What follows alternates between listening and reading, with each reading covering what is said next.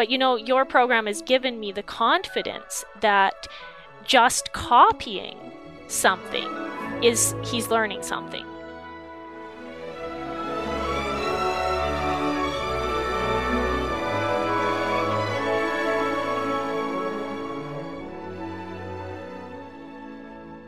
Hello, and welcome to the Arts of Language podcast with Andrew Poudrois, founder of the Institute for Excellence in Writing, or as many like to say, IEW. My name is Julie Walker, and I'm honored to serve Andrew and IEW as the Director of Marketing. Our goal is to equip teachers and teaching parents with methods and materials which will aid them in training their students to become confident and competent communicators and thinkers.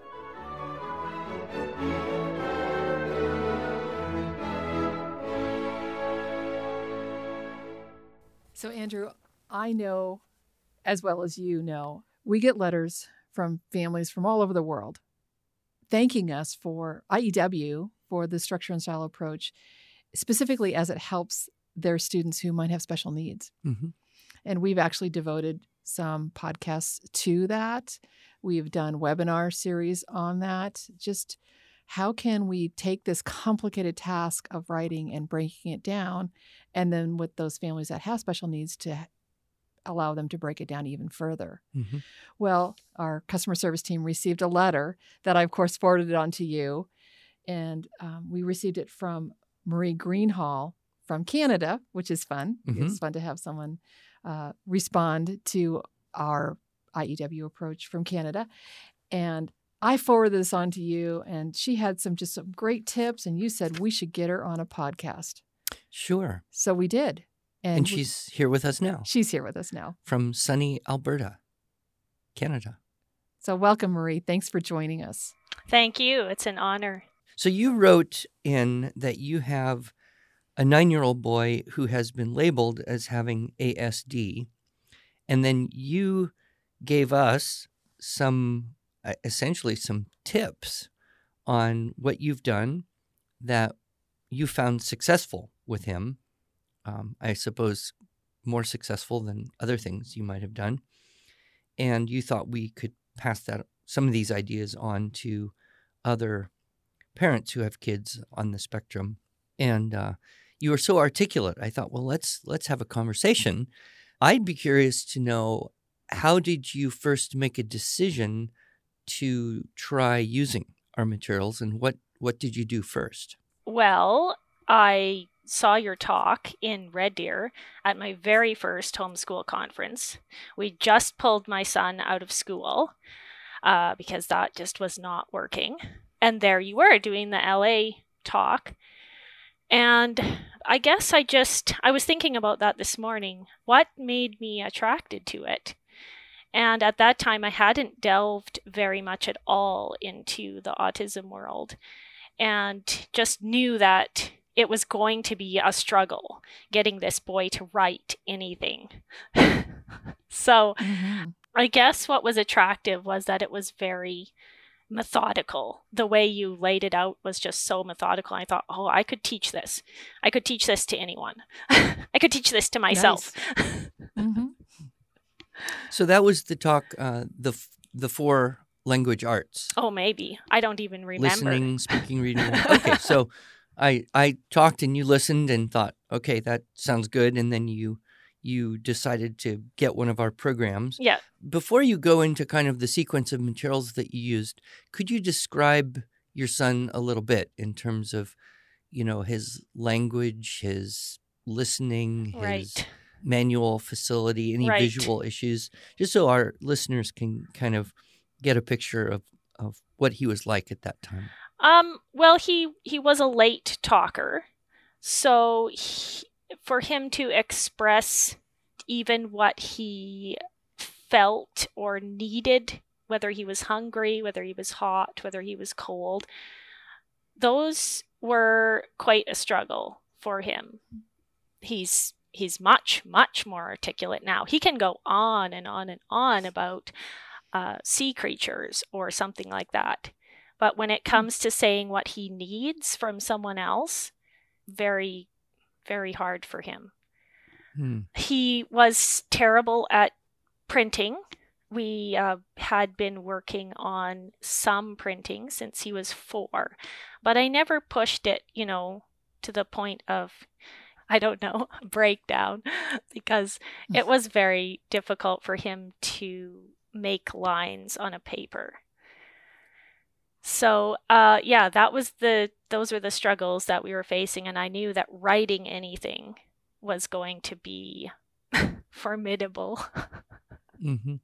And when you took him out of school, what kind of struggles, or what was your observation of him, and why you didn't think he would be successful in that environment? Well, he was very, to be honest, violent. He would get very overwhelmed by any changes in structure. So he needed structure. And the kids all around him making so much noise. And he would just lash out physically on his teachers, on his classmates. Just So, overwhelmed with yes, frustration. yes. Huh? Yeah. So it was very important not to frustrate him more than, well, you have to figure out what is worth it. Mm-hmm. Right. Choose, prioritize. Yes. Prioritize. So when you decided to look into using the IEW materials, what did you do first? I got the level A. Does that have the printing lessons with it? I'm trying to remember back. No, that would be PAL. PAL has the printing with letter stories. Yeah. The primary arts of language. Yes, that's what we actually started with in grade 2. I guess he was officially in grade 2, but he was still struggling with printing. So we just even printed letters in those boxes, which was so good, because the lines, when you ask a child to print letters on the lines, I guess it confuses some children. Interesting. But the boxes were... The boxes were perfect. And I'm using them now with my daughter, who is very, very quick, and she's genius baby. But she was also struggling with those 3 lines in the dotted line in the middle. Mm-hmm. Can be visually confusing. Yeah. How old is she right now? She's 4. 4? Yeah. Oh, okay. Well, that's on the young side. So you used the PAL writing. Yes. And the PAL reading with the little... No, he was a very, very good reader. That's one thing that he was amazing at. That's a blessing. Yeah. Good. So we just did the writing, and I think some little paragraphs.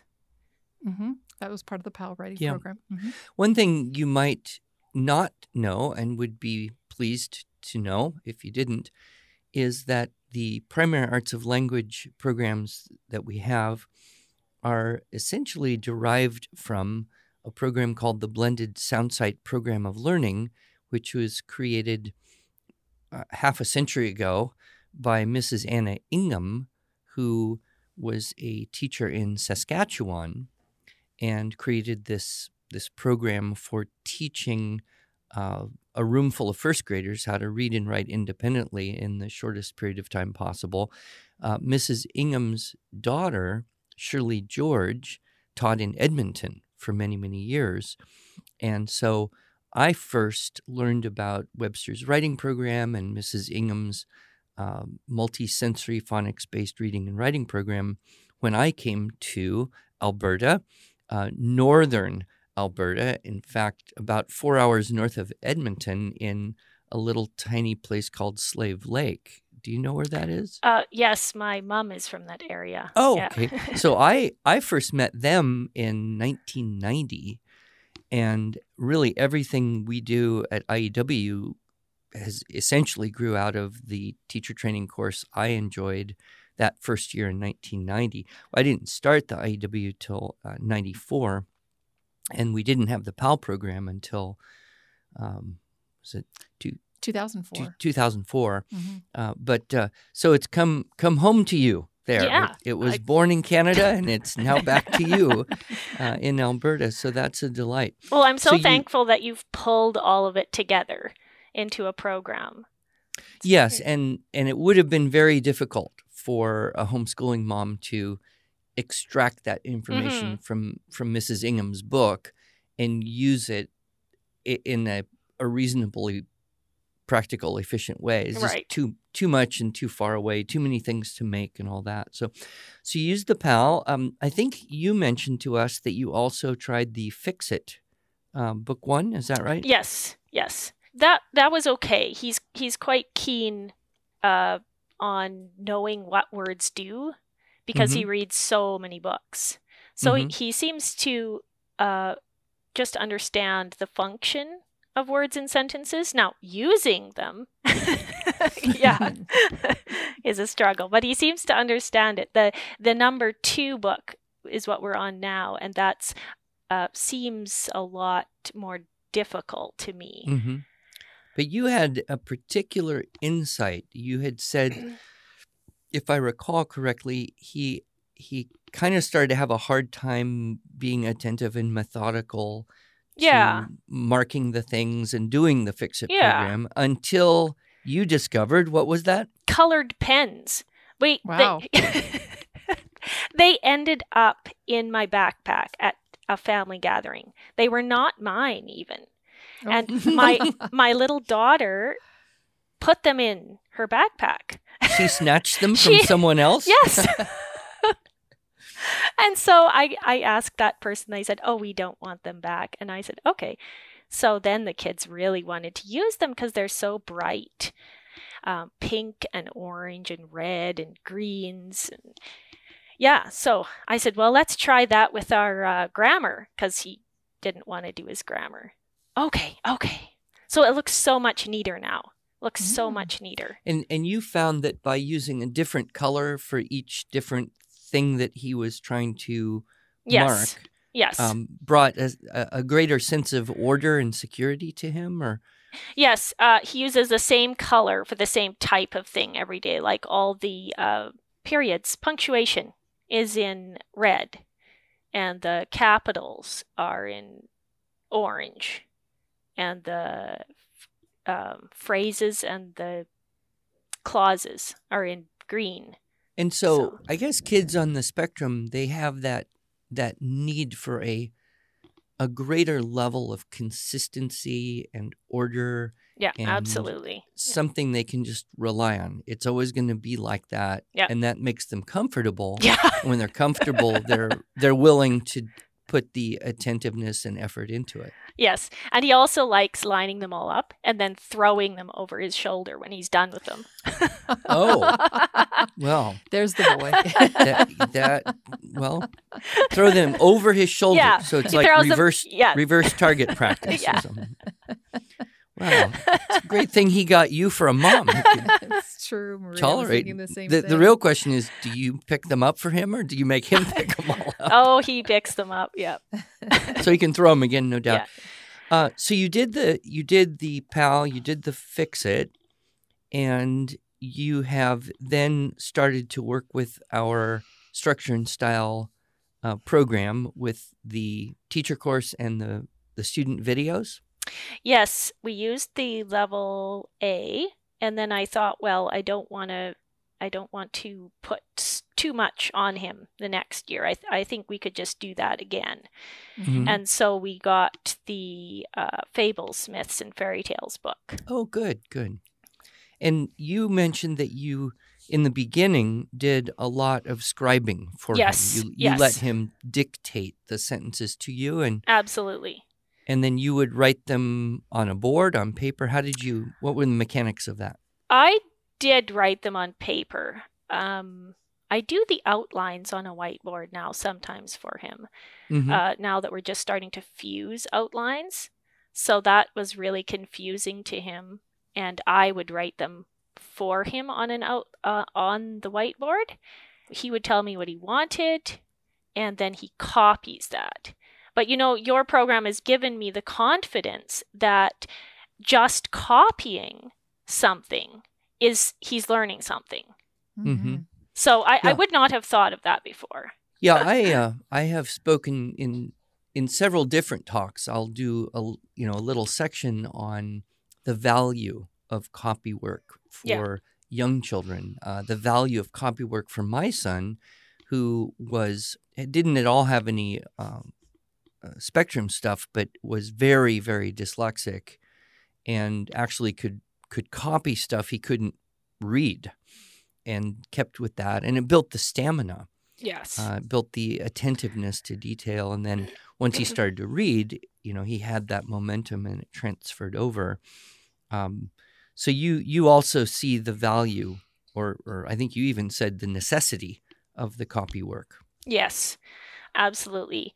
I asked a little bit more out of him, each month. At first it was some days I would write the whole thing for him because he clearly was tired. Mm-hmm. And all the other subjects, I didn't ask very much writing from at all. I made sure that this was the only subject where he was writing very much of anything in grade 2, 3. So you just took it slow and easy. Yeah. Gave him as much help as necessary. Yeah.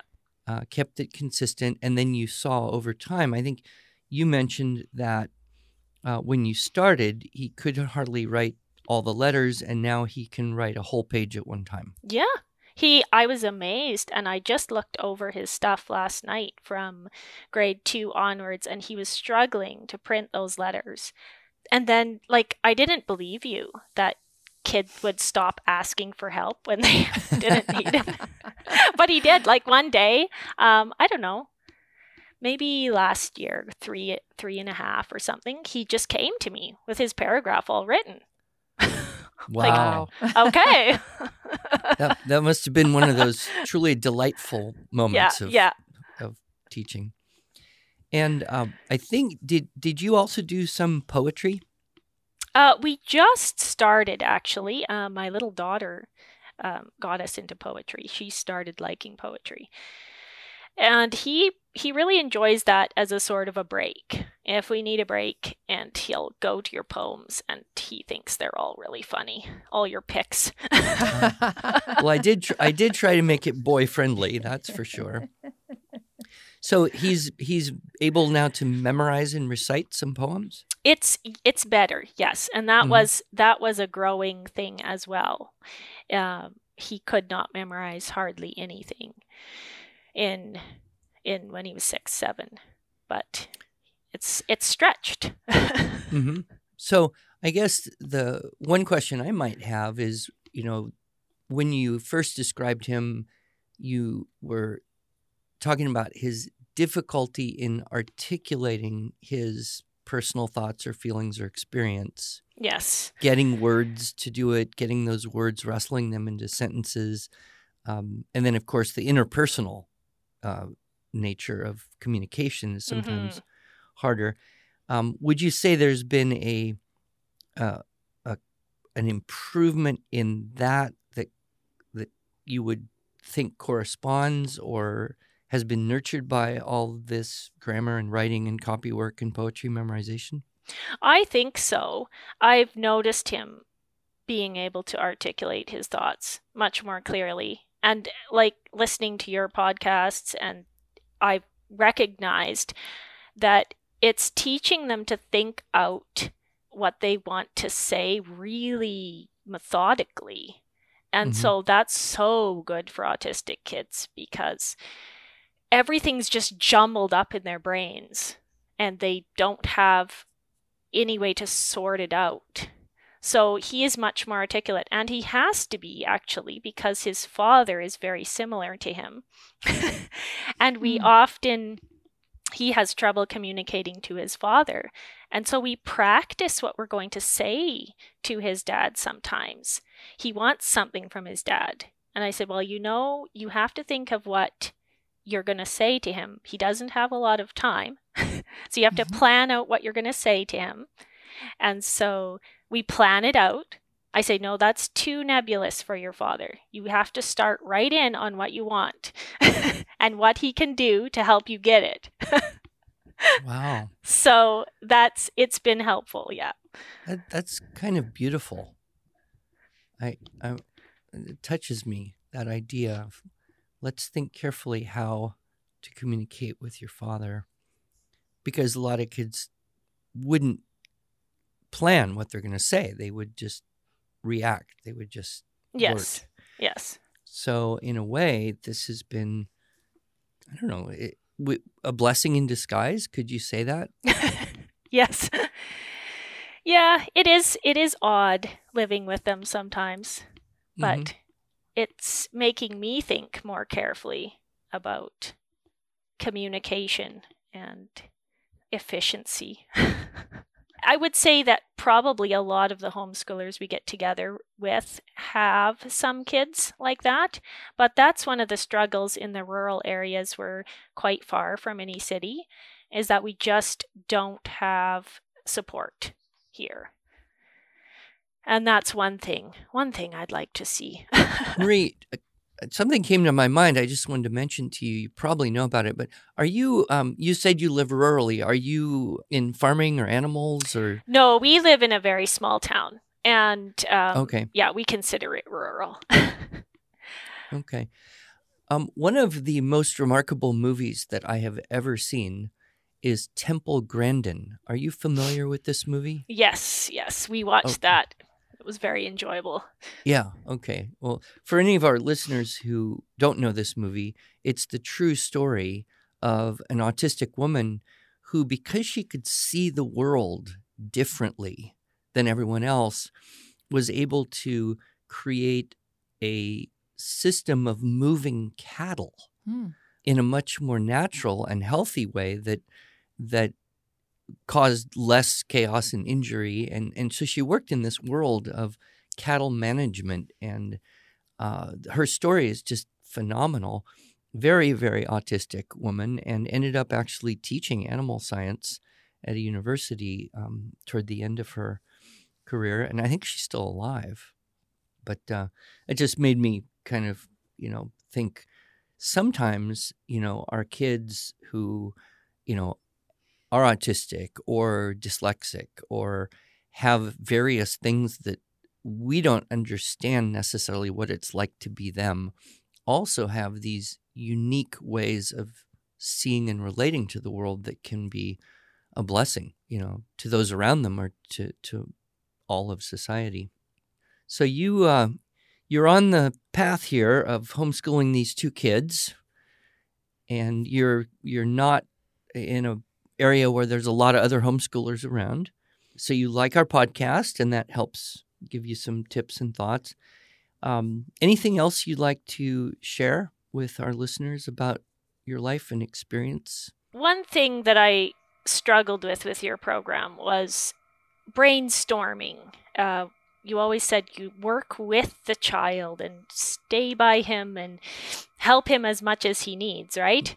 And so I had to give up on helping in the way I thought was helping. Mm-hmm.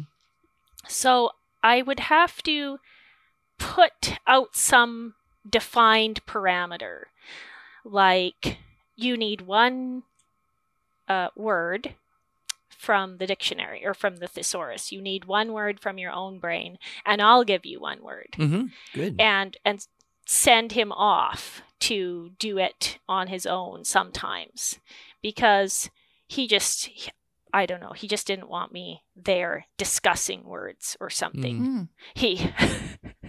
So I had to kind of let him go and do something by himself for a while, even if it wasn't going to be perfect, and then revisit it another day or another time, or kind of have to work around.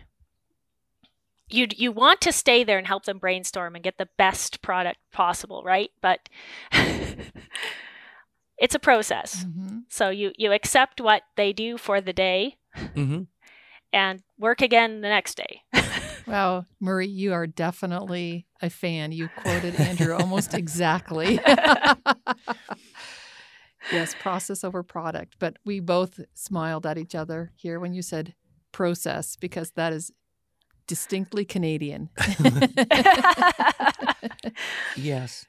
Well, I thank you very much for taking the time to contact us. You're a busy mom with a lot to do, but you wrote in of your own will, your own volition, mm-hmm. to share with us your successes and path. And I hope this will be an encouragement to other moms in the U.S. and other mums Yes. in Canada, and some teachers too, who may be having kids in their class that are similar in some way, or have a spectrum diagnosis, and they can, whip out some colored pens and not be afraid to help too much, and maybe do a little poetry memorization, and enjoy your jokes. And enjoy the jokes. Oh, he loves your jokes. He loves them. Good. Well, give him my very best regards, and hopefully I'll get up to Alberta again someday, and maybe I can meet you and him and see how it's going in a few years. Yes, I'm excited. So I have one last question for you, Marie, and basically it's asking for your permission to include this letter that you wrote to us on the Show Notes podcast, so that people who want to can see some of the really tangible help that you gave to us to be able to share with others. And wow, what better way than through our podcast? Yes, absolutely. And you have to be sure to put the little emoticons just the way she did. Okay. Will do. We'll absolutely do. Marie, thank you so much for spending this time with us. And I know that this podcast will be super helpful to so many families and teachers. Thank you. Thank you.